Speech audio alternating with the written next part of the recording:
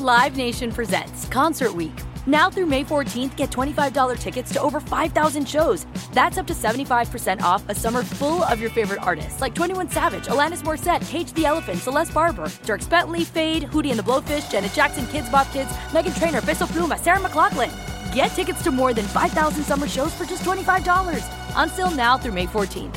Visit LiveNation.com/Concert Week to learn more and plan your summer with Sean Paul, Sum 41, 30 Seconds to Mars, and Two Door Cinema Club.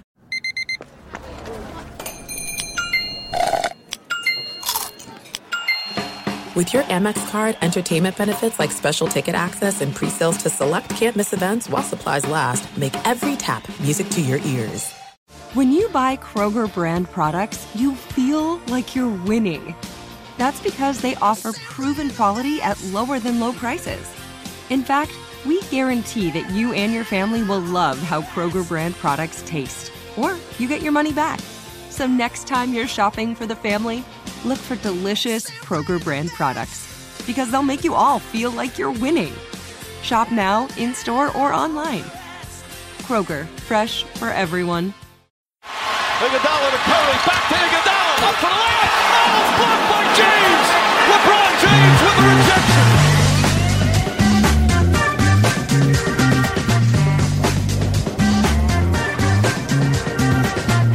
Oh my goodness. Hello and welcome to the Chase Down Podcast, part of the Almighty Baller Network. I'm your host, Carter Rodriguez. Justin Rowan's away for the day, so we've got fake Boston Celtics fan and general NBA enthusiast Michael Cruiser here filling in. How's it going, Mike? Yeah, that's absolutely accurate. I'm about as fake as it comes when it comes to being a Celtics fan. More fake Celtics fan, you or new agnostic Zach Lowe? I feel like because Zach Lowe actually has a history with it, that he can put it to bed, and I'll claim myself being a circa 2008 Boston Celtics fan, that's about as fake as it comes. So just if you're wondering, just off the bat, whether to respect Mike, you don't have to. He's a bandwagon loser. Cavaliers wrecked the Celtics last night in a way that I don't think a lot of people thought was coming, just given the fact that Boston, they have been more competitive this season. I thought they proved something about themselves in the first couple of rounds, the Bulls series notwithstanding, I guess. But, they proved something in that Wizards series. They kind of proved that they were a little bit more built for the postseason than we thought they were. Or to some extent they did. And it didn't really even look competitive. No, I think it was in the back of my mind that coming into the game, you kind of understand that once the ball's tipped, anything can happen, right? So you're coming in and you're like, okay, this doesn't look great. We just played. They're going to be exhausted. The Cavs have had so much time to prepare, so much rest. Let's see if we can just get that, that little bit of variance from some really great three-point shooting and the home court and then being jazzed. But at the same time, it's like, this could go really badly, and it did. Well, it was crazy because, in our preview podcast, Justin and I were talking about, the things that, kind of have to go well for Boston. They were going to have to keep shooting the cover off the ball. They started 2 for 16. They're going to have to keep Tristan off the offensive glass. He had 6 offensive boards within the first, 20 minutes. They were going to have to force turnovers. The Cavs had 8 turnovers. Yeah, 7% turnover percent. It's, when they started off and they were just breaking open threes, and Isaiah's shots are short, and he's in the lane, and there's just no room to operate. And then on the flip side, LeBron comes down the court, and he's faced with Kelly Olynyk or Al Horford on a switch, and it's just kind of embarrassing at that point. It's like, okay, at what point can we go full Popovich and just sit everyone? Gerald Green, shoot 20 times, that's fine. Let's move on. It was in the first, kind of similar to the Warriors game 2, it kind of felt like in the first 10 minutes or so, it's like, all right, my hope that this could somehow be competitive is not going to happen in this game, but it doesn't mean that it can't happen in a future game. It's just pack it in, because this one's not happening. The Cavs went back to that hard trapping, hard blitzing, pick and roll strategy that they used in the second round, and to some extent in the first round, whenever Paul George caught it off, coming off a screen, and Isaiah Thomas went 7 for 19, 17 points, had 10 assists, basically playing, just leaking out to the 4-on-3. Had 4 turnovers. Do you think he's going to play? Do you think this is just kind of what they're going to do, and he's just going to have a hard time with it, or do you think it was a function of his fatigue and just lacking some shot making that he normally has? Yeah, I definitely think the shot making will be better. Will he have a dominant game like he did, in the Wizards series like previously? Like I don't think that he's probably not set up to do that, especially with the athleticism that they have on the wings. Just you even saw when he tried to size up LeBron and drive on him, and he went and he didn't even shoot it. Like he threw it up in the air and it looked like live angle that LeBron blocked it, but he didn't even touch it. Like he just didn't. He just functionally, legally, it might have been a shot. yeah. It was like, I was like, what is LeBron complaining about? He blocked that shot. That is fine that Isaiah caught it. And then you show the replay angle where he tosses it gently in the air 2 feet because he doesn't want to get embarrassed. Fuck it. Nope, so, not doing it. That even if he's, more rested, which is he going to be after another 38 minutes? Yeah, that's the problem with the way the TV schedule worked out too. Is it's like these guys don't have a huge break coming. I don't think in the schedule, do they? No. We can pull up the schedule as we're talking right now, but I think it's not like the. I guess what I'm saying is it's not like the Warriors and Spurs where because they started or before the East Finals they had 5 days off. Yeah, it's every other day.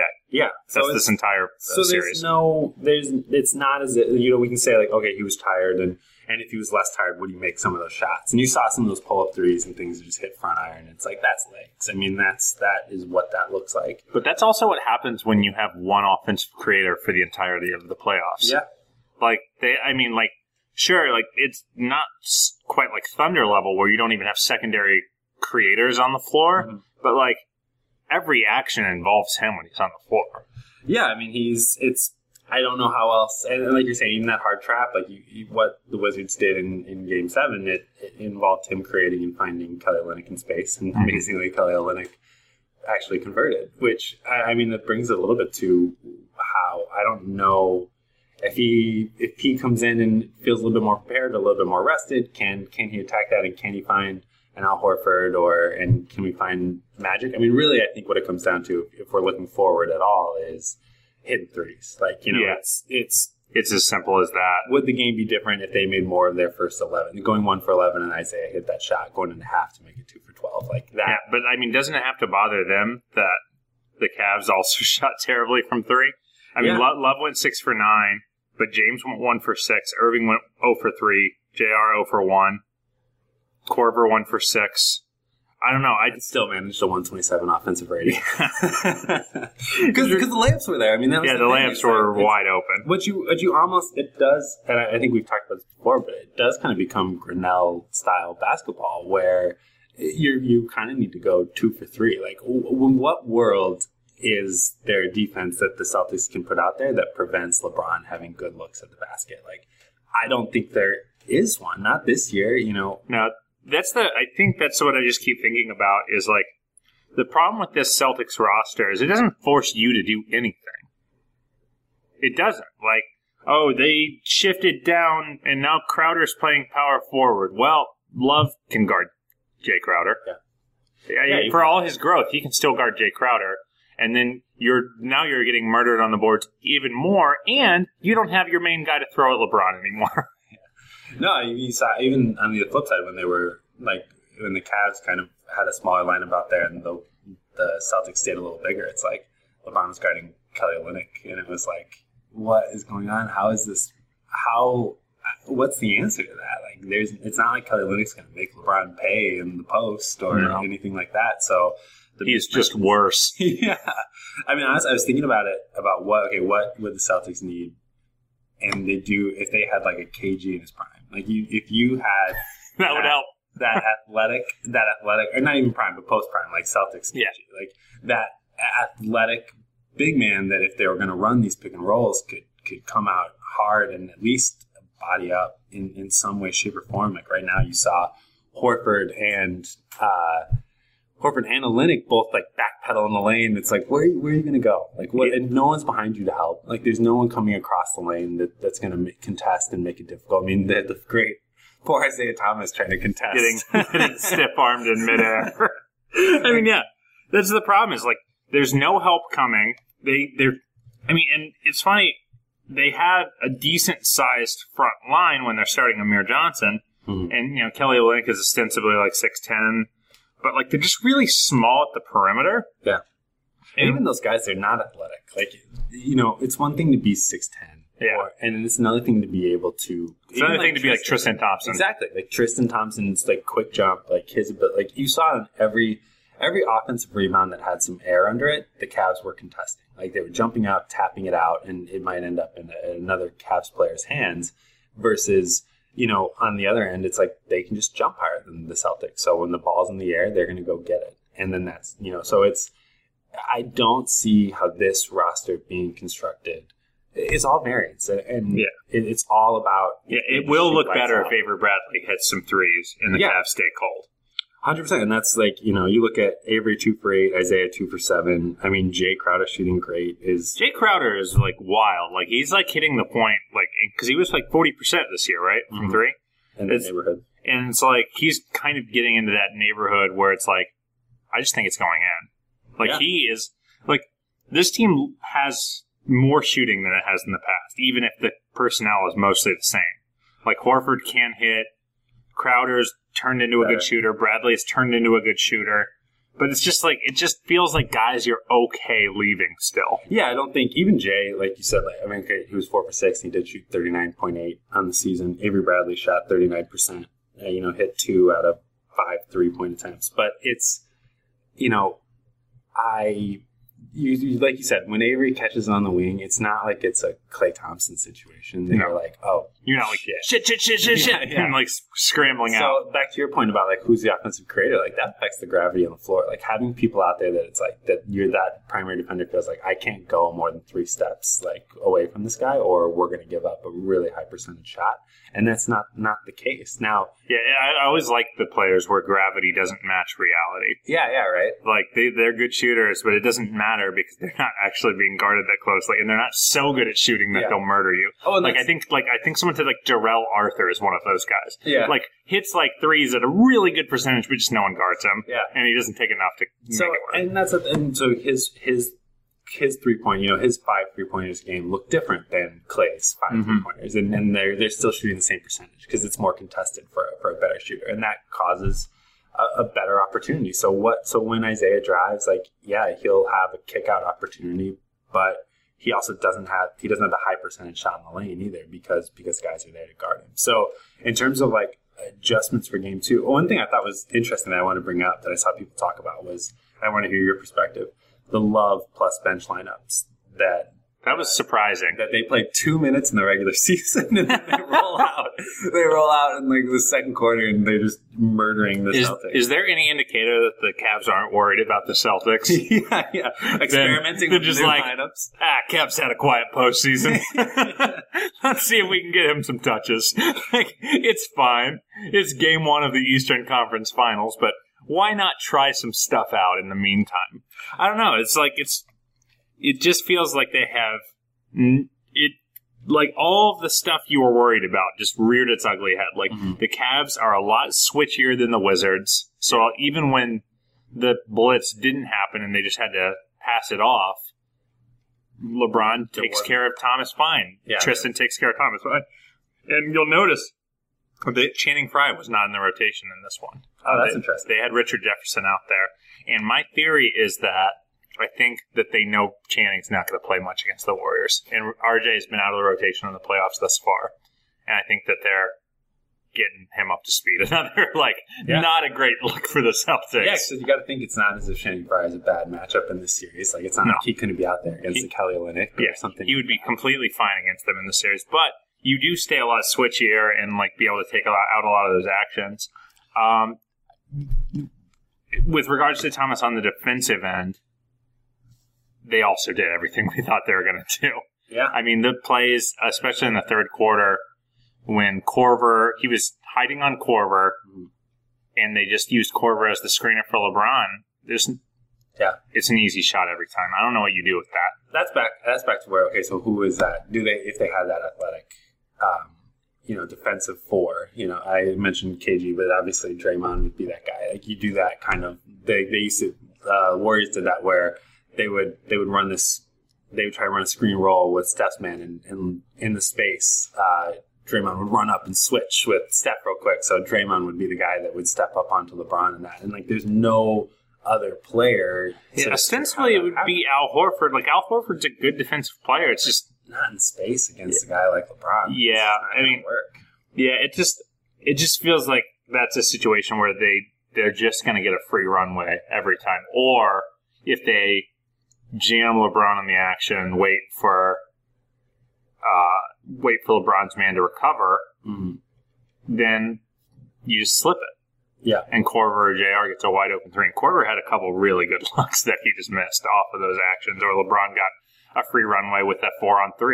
Yeah, I mean, that's, and back to like LeBron on a 4-on-3 with this team is so unfair. I know there's so many cross court to the corner, the weak side corner, bounce passes in the lane. Yeah, he had a little skip pass to Korver in the corner that was immediately followed by Marcus Smart's putback dunk. And the dunk was so amazing. I was like, wait a minute, guys, hold on. That skip was fucking ridiculous. Yeah. Speaking of dunks, I think my favorite moment of the game as a Celtics fan was Avery going at LeBron. Oh, yeah. LeBron in perfect verticality getting called for a foul. Yeah. But I still loved it. Like, Avery Bradley just not afraid. Like, all right, this is my chance. Like, I'm going to try and yam on this dude. I know Marcus Smart is like the resident cult hero right now, and I'll never understand it. But I don't see how that's not Avery Bradley. That dude's amazing. Like, look at the game Kyrie had. Like, Kyrie was just like, and I think part of it was due to necessity, or not necessity, I guess. Yeah. Like, they didn't need him. Because the other matchups were so tasty across the board. But Kyrie went 4 of 11 points. Avery Bradley puts up 21 points on 16 shots. And, like, is just so good defensively. Yeah, and like we said, he improved so much as a 3-point shooter that at least he's hitting almost 40%. He's just so boring. I don't think he's boring. I think he's amazing. As a basketball player, love him. Like, I guess Marcus Smart flopping around the court. Yeah. I swear, when he had his little instigation thing with Tristan, and it was great because I watched him set the whole thing up. Yeah. Like, he was boxing him out, and then as Thompson was trying to just get up the floor, he was like hooking him around. Like, oh yeah, no, we're making, and I could tell it was like a direct response, like, I'm tired of your bullshit, Tristan. Because, like, I mean, like, nobody gets away with more contact going for offensive boards than Tristan Thompson. I mean, he's straight up swim moves, dudes. Which is one of my favorite moves, too, so I understand it. Oh, yeah, I've gotten a few sharp elbows. But it's, it is about, like, it's straight up, like, if Avery Bradley had a facial expression, I feel like he could take that. But literally, it's Marcus Smart. That's a big part of it, because he's just stone-faced. Yeah, whole time. Whereas Marcus Smart is like steak face. Oh, yeah. Giving people looks. And Marcus Smart causes embarrassment. You know what I mean? Like, Marcus Smart's, like, equally, like, yeah, like, get him, like, fire. Like, that's what you want. Like, that sort of passion. And then at the same time, when he flops and does stuff that it's like, well, shit, man. Like, I can't really go to people and be like, no, like, he plays the right way when, like, you, like, and that was when he flopped against Kevin Love. I shouted at the screen, like, that's what happens when you do it all season. Like, you might have gotten that call if you saved the flop for that moment. But literally, someone could go through your chest, and because it happened all year. I think it was, it was the Love play. Yeah, they didn't call anything. Yeah, because, I mean, a guard gets that charge call 9 out of 10 times. But because it's Marcus Smart, it's like all season, you can YouTube Marcus Smart flops and see like a 10-minute reel of his whole season. It's such an interesting dynamic for like someone who is like, I feel like most floppers are not also bulldogs. Yeah, no, it's true because there's a certain like self-respect that like Pat Bev is not flopping around. Like he might like take some hits and like sell them, but like he's not making up contact. Well, that's back. I think why people love Marcus Smart because he's a showman. Yeah, he's just no matter what. Like in a 20-point blowout, he made the game interesting. Yeah. Like in good and bad ways for like 2 minutes. My favorite sort of like montage when they melted down the instigation stuff, where when Marcus stepped up on Tristan, and it's optically what Tristan was actually doing is like, look, man, like, you're trying to do something and I'm not going to go for it. He gave him a little pat on the back. Yeah, but optically it looked like Tristan was like, all right, man, cool, like, we're cool. And then when Isaiah stepped to Thompson, like, Thompson steps right up on him. Yeah. So it's like, oh, you want to mess with Isaiah, but not Marcus? And then Kyrie just walks up with a scoreboard. yeah.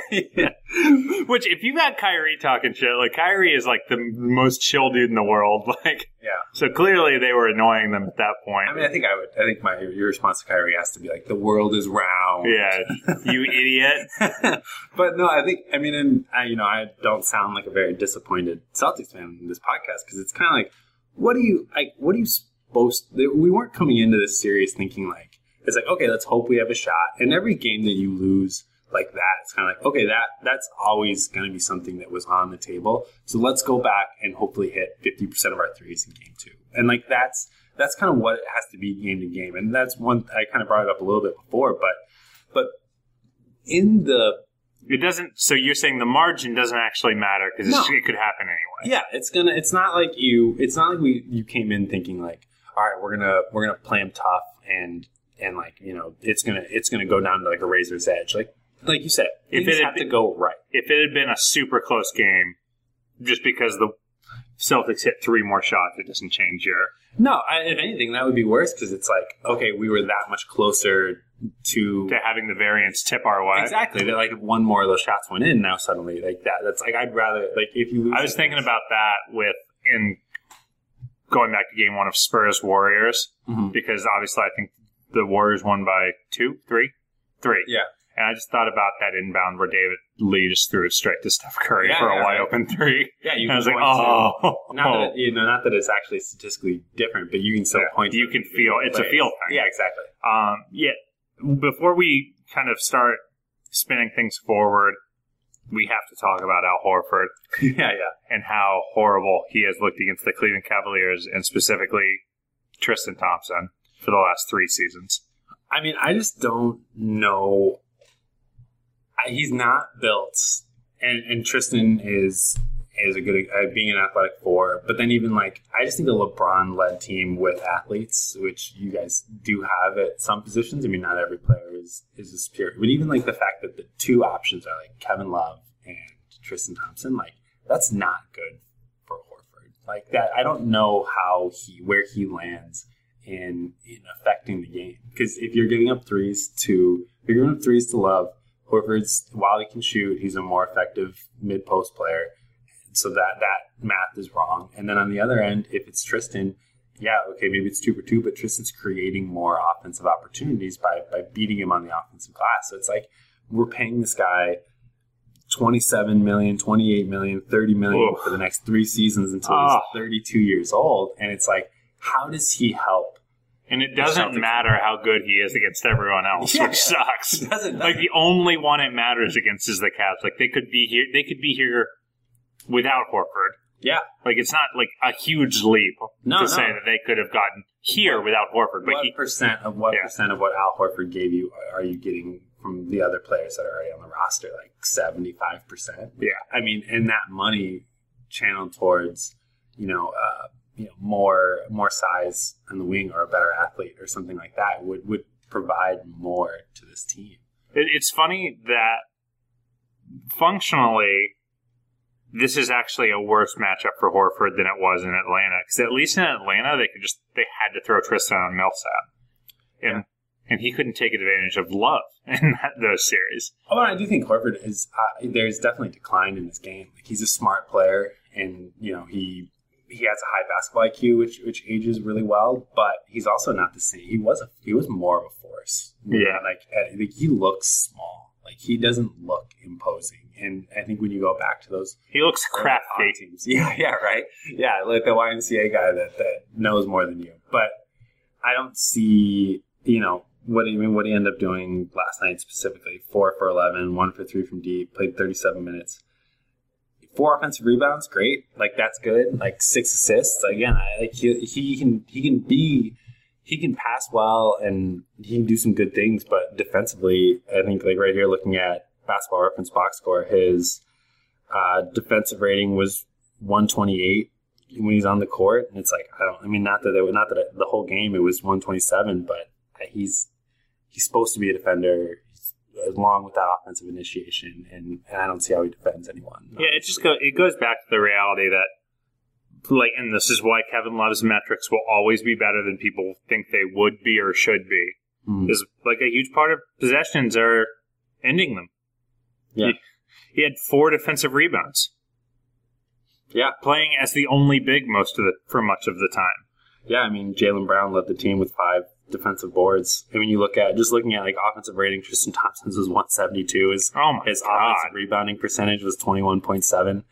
Actually, via NBA.com, it was 26.1. So I think it might even be higher. Yeah, like BB Ref and NBA.com have different formulas for some of this stuff, but still, it's ridiculous. I don't see how, and he's not going to force fouls against Tristan. I don't think they're going to defend him pretty well. Tristan doesn't foul. So it's just not 2 free throws. I mean, the whole game, their free throw percentage was free throws per compared to field goal attempts is 11%. Like it's not.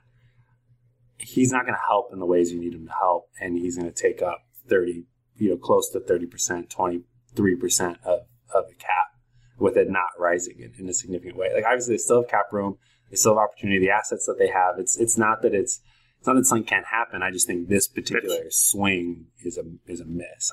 It's problematic that he is eating up this much space that could otherwise be going towards max players. And I think we should spin this forward. Well, first off, how many games do you think the Celtics end up winning this series? It's hard to say it goes more than 5. Like, and this game too is super important. Like I think it's not as if they couldn't hit a lot of threes in any one of the next 3 games. Yeah, it's like if you hypothetically bet on a Cavs sweep, game 2 would be the best hedge game, is what you're saying? Yeah, I would hypothetically. Hypothetically, if we're speaking in a world where that had happened, where some degenerate would have parlayed a Warriors and Cavs sweep. Yeah, wow, that person has got to be feeling pretty decent. He hypothetically does. But I think game 2 would be it's at home. You got to think there's a certain like zigzag potential there where the Cavs are feeling great and the Celtics are particularly focused, and the stats just kind of the ball bounces their way a little bit more than it did the previous game. But but how again, like it's got to be offensively. Like they've got to score. It's shootouts. I agree. I don't think they win any beatdown. No.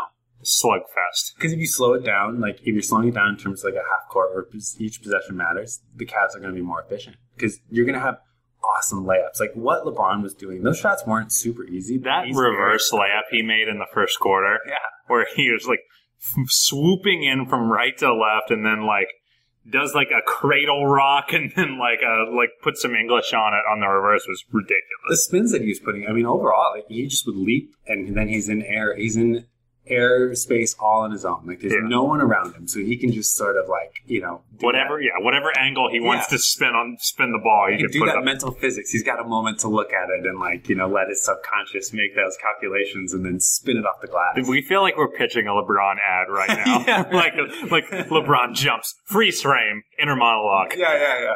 Record scratch. So you're probably wondering how I got up here. Yeah, exactly. And what I'm going to do next. But it's true. I mean, you could. I'm sure you could just put together a highlight compilation of him in the air. He leaps from just outside the circle, and there's no hands there. And obviously, again, the most famous being Isaiah's face right in his crotch. But and he did miss that layup, by the way. That one on a foul, got fouled.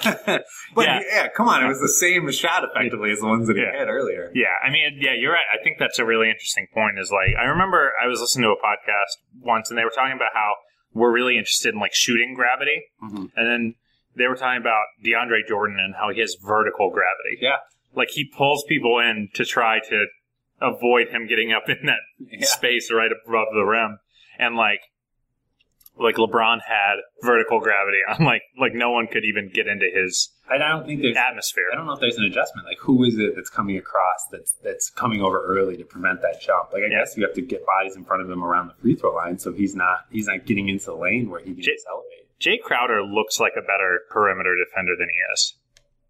I feel like he's almost better in that small ball role defensively, kind of that Draymond help defense, big guys think they can post up on him well. But, LeBron, I think if you're the We're also Celtics, talking about LeBron, though, right? Yeah. I mean, like, it's like... but I'm just saying, like, the Celtics, I think, should be concerned that LeBron didn't even really need a pick to get past them. No, that he... Like, LeBron... Any matchup, they could pretty much clear out. And if anything, they would screen just because it's that much easier if it's Horford or Olynyk. But other than that, it's like, yeah, you can just size up. He looked fast in that game. Like, I remember, I think it was Nate Duncan who famously raised the ire of Cavs Twitter by saying LeBron doesn't blow by people anymore. Yeah. But, like, I mean, he's, like, relatively easy. Like, even if they were kind of in front of him, they would do that thing where they give him enough of a runway for him to bump them on the way to the rim, and they just go flying. And he did that to Olynyk on the play where he was clowning him. He just kind of give him a little bump on the way, and then just bloop. Well, it's kind of funny. It's like, okay, he's not the same shooter as other players might be. So you give him space because it's like, okay, he's so athletic. I want to give him room so I can react. But it's like with him, once he gets a little bit of momentum, it's like he can blow by you if you're too upright. But also, if he gets into your body, you're going to bounce off him, and he's going to have space. Whether you're 6'10" Kelly Olynyk or you're Jay Crowder. So it's almost like a weird thing that, like, I wonder if it's not get up in him a little bit more, and if with a quick player like Jaylen Brown or something like that, and like try and stay with him. Yeah, and I feel like Brown is probably the best. They should never ever try Marcus Smart on him again. Like, Brown might not be a quote unquote LeBron stopper, but do not try Marcus Smart anymore. He fouled out in 21 minutes, or something like that. I'll double check. Yeah, it's 21 minutes. Yeah, like, it's not fair. He's 6'3". Like, you can't guard him with a point guard. You can't guard Kevin Love with a point guard. It doesn't work. And, like, I don't know, it's been really interesting. Something Justin and I were talking about in the last pod is that this is been the trend all year, where teams are saying, well, we see what happens when you play Atlanta Hawks style defense and you help and you recover, is they just shred you. So we have to choose to let LeBron beat us. Yeah. And that's what the Celtics did. Like, they didn't, like, throw a ton of help at him. No. And once he got in the lane, there was some of that rotation, but this just said you have to. So you can't give up. Just wide open dunks. Yeah, and 100%, at least drop it down to 70%. Yeah, they don't have, like, the personnel to even just let LeBron beat them. Like, I don't know. I just think they're screwed. Like, I don't think they have the bodies. I don't think they have the roster construction. That's why it is straight up, like, okay, can you make 50% of your threes? Yeah. It's such a, like, not sexy way to analyze, but that doesn't make it any less true. Well, what's the, like you're saying, like, just bodies in terms of personnel. And the hard part is I mean, when we talked, you kind of mentioned this before we got on, but it's like, the answer is just you have to go get a Paul George, right? Like, I mean, it's like who out there are you adding? Like, let's say you had the number one pick, Markelle Fultz. Like, well, that doesn't. Well, now we're playing 4 point guards 25 minutes a game. Yeah, exactly. Like, right now they're playing 3 6'2" or shorter guys 30 minutes a game, and like, so they get Markelle Fultz. That doesn't really. I don't think it moves the needle, even if he's really good. No, just because of the way minutes allotments work. Like, what's your hope that you're that much better offensively? Like, he's not going to help. He's not going to help you defensively. There's no way a rookie is coming in and improving your offense in a dramatic sense. Especially, like, it's not like, because, like, like, like, I'll joke about Marcus Smart. He does well in the metrics in the lineup data, right? Like, he is a good player for them. Bradley's become a really important player for them, and obviously Isaiah is super important for them. So I don't know where that comes, but I guess to me, obviously, they're going to chase Gordon Hayward because that's the one that they can pick up without losing anything back. Yeah, losing assets. Is there a price once that happens that you wouldn't pay for Paul George or Jimmy Butler? I mean, in terms of draft compensation. Yeah, I mean, I think the difficulty with Paul George is the lack of guarantee that you're having him for more than a year. I will die on this hill. There's no way he walks. There's no way. No one has ever would leave a team as talented as that, assuming Gordon Hayward also signs there. No one has ever left a team with that much talent unless they were going to join the Golden State Warriors last summer. Or the Cleveland Cavaliers. Yeah, I guess so. But that was loaded. That's like, you know what I mean? Like, that's way more loaded than Paul George. He's going home. He's going home to Los Angeles. Then Paul George is you should understand that wearing your home shirt right now. Oh, wow. Home is where the heart is. You can buy that at fearthesword.com. Yeah, I don't know. Like, it just feels like this thing where, like, sure, like, of course his agent's going to push him to LA because of course he wants to go to LA. But, like, especially, like, with 1 year, That's a thing that I kind of get a kick out of. Is sometimes I'll talk to some Cavs fans like, like Durant's a free agent. Like if they lose, he might walk. But like if you lose when you're on a team that good in your first year, your reaction is not to walk. It's let's re-up and let's go get it. Dude, I can't believe we blew that. Let's go back. So I just don't see it happening. Yeah, I mean, you could say like Kevin Love would be kind of the example of that kind of trade, right? Like the amount of capital that you see. And by the way, did not have fun his first year. yeah. And still, like the pressure is so strong when you're on a good team.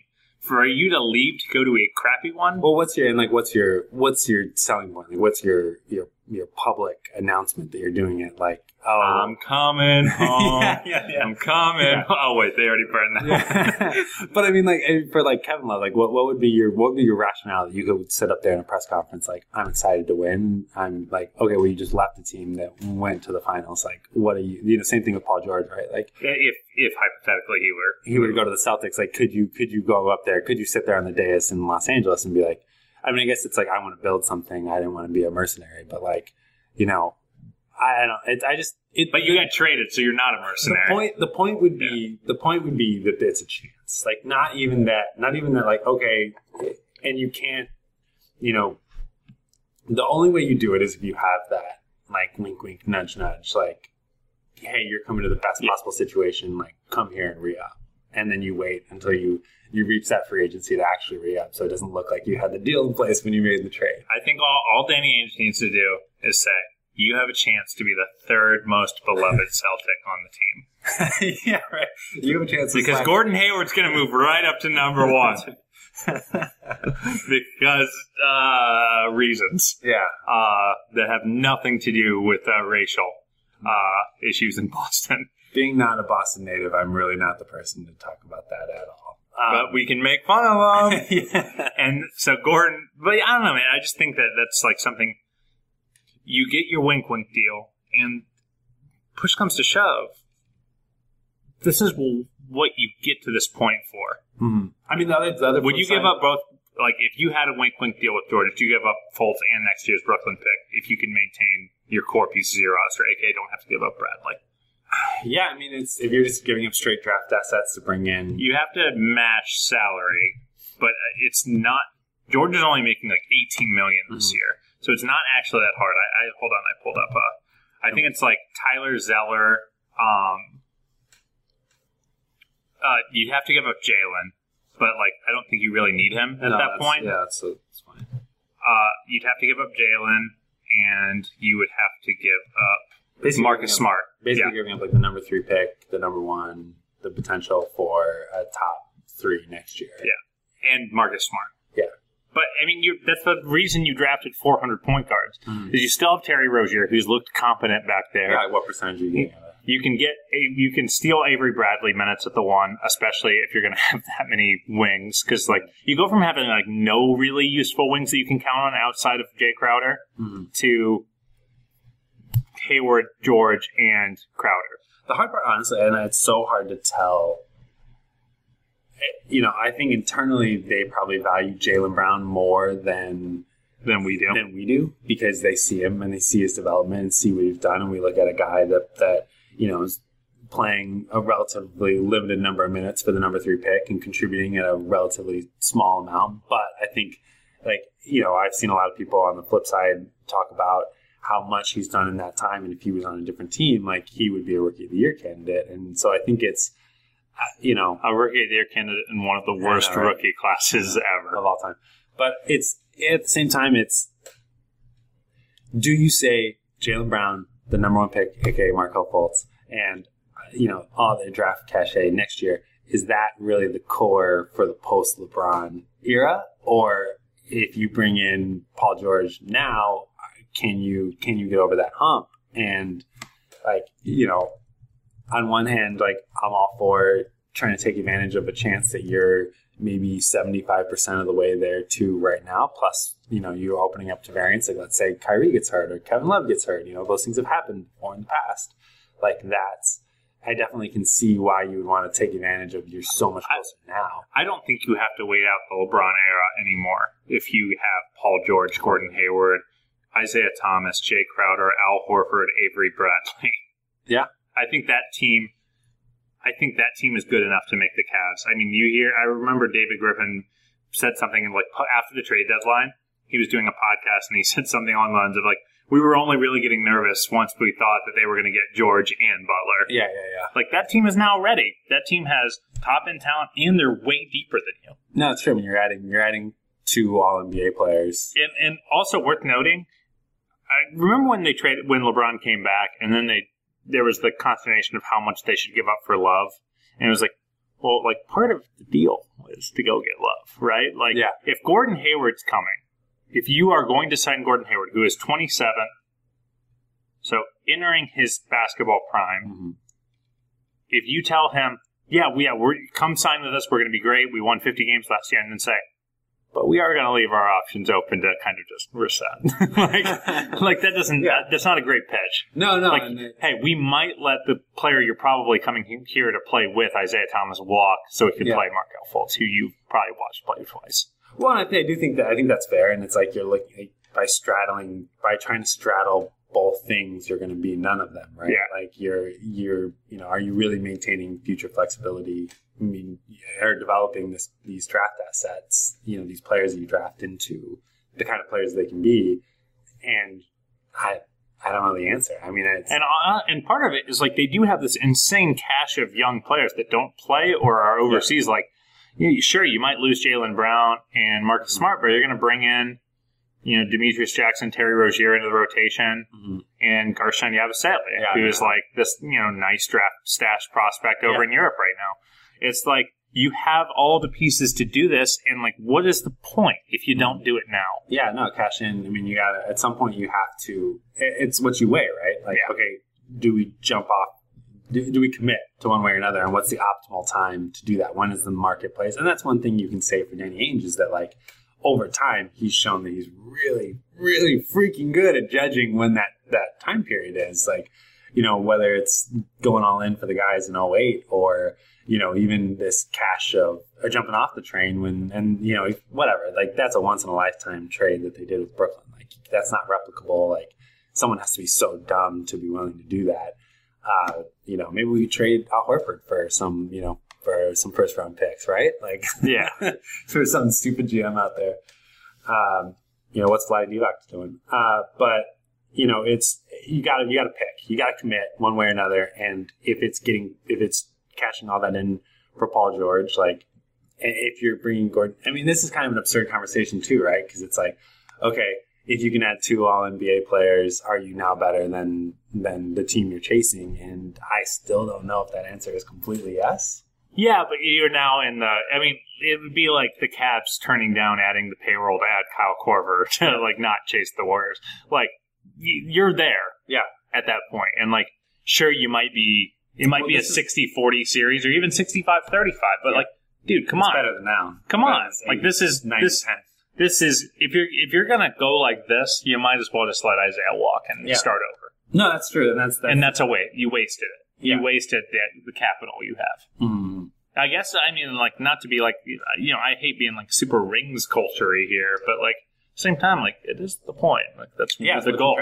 And you're here, so like, do you want to win? Do you want to win 50 games for 3 seasons and then have sort of a reset, or like try and go all in and get to that promised land? And I think you gotta do it. And then in 10 years from now, we might look back and be like, that was a terrible decision. But at the time, like, the chances were there. The odds were there. Like, to be clear, because sometimes when people talk about this, it's like they talk about it like they're going to do what Brooklyn did.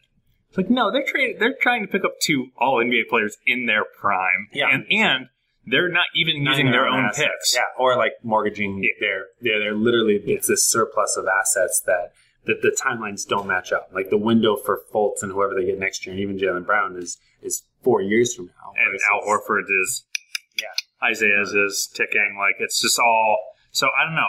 It just this is almost if you give up way too much for Paul George, you're still doing better than you were before you gave up too much for Paul George. And that's my point. And those assets look so good right now. Like, what happens when Fultz hits the floor? And think about how much less valuable Jaylen Brown is than a 3rd overall pick. Yeah, 100%. And that's the thing is that, like, there's something so tantalizing about the possibility of what they have, but the reality of what those the second are. They're like cars. The second the second you drive off the lot with them, they devalue. So, yeah, we can go ahead and wrap it up from here.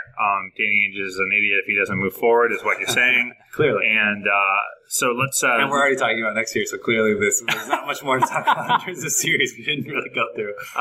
Let's close things out. What's your prediction for Game 2? I think it's one of two ways. I think, probably an 18-point loss. Like, realistically, are they going to be more rested and, bounce back in a way that they're hitting their shots and that variance factor goes in their favor? Like, that's really hard to say that there's any reason that would be the case. So, realistically, they lose by 15 points. Well, hashtag Brad Stevens the God. You might have something to say about that, people's favorite coach in NBA history, but I tend to agree with you. I think there's going to be another loss. I think it is looking like a potential Cavs sweep here.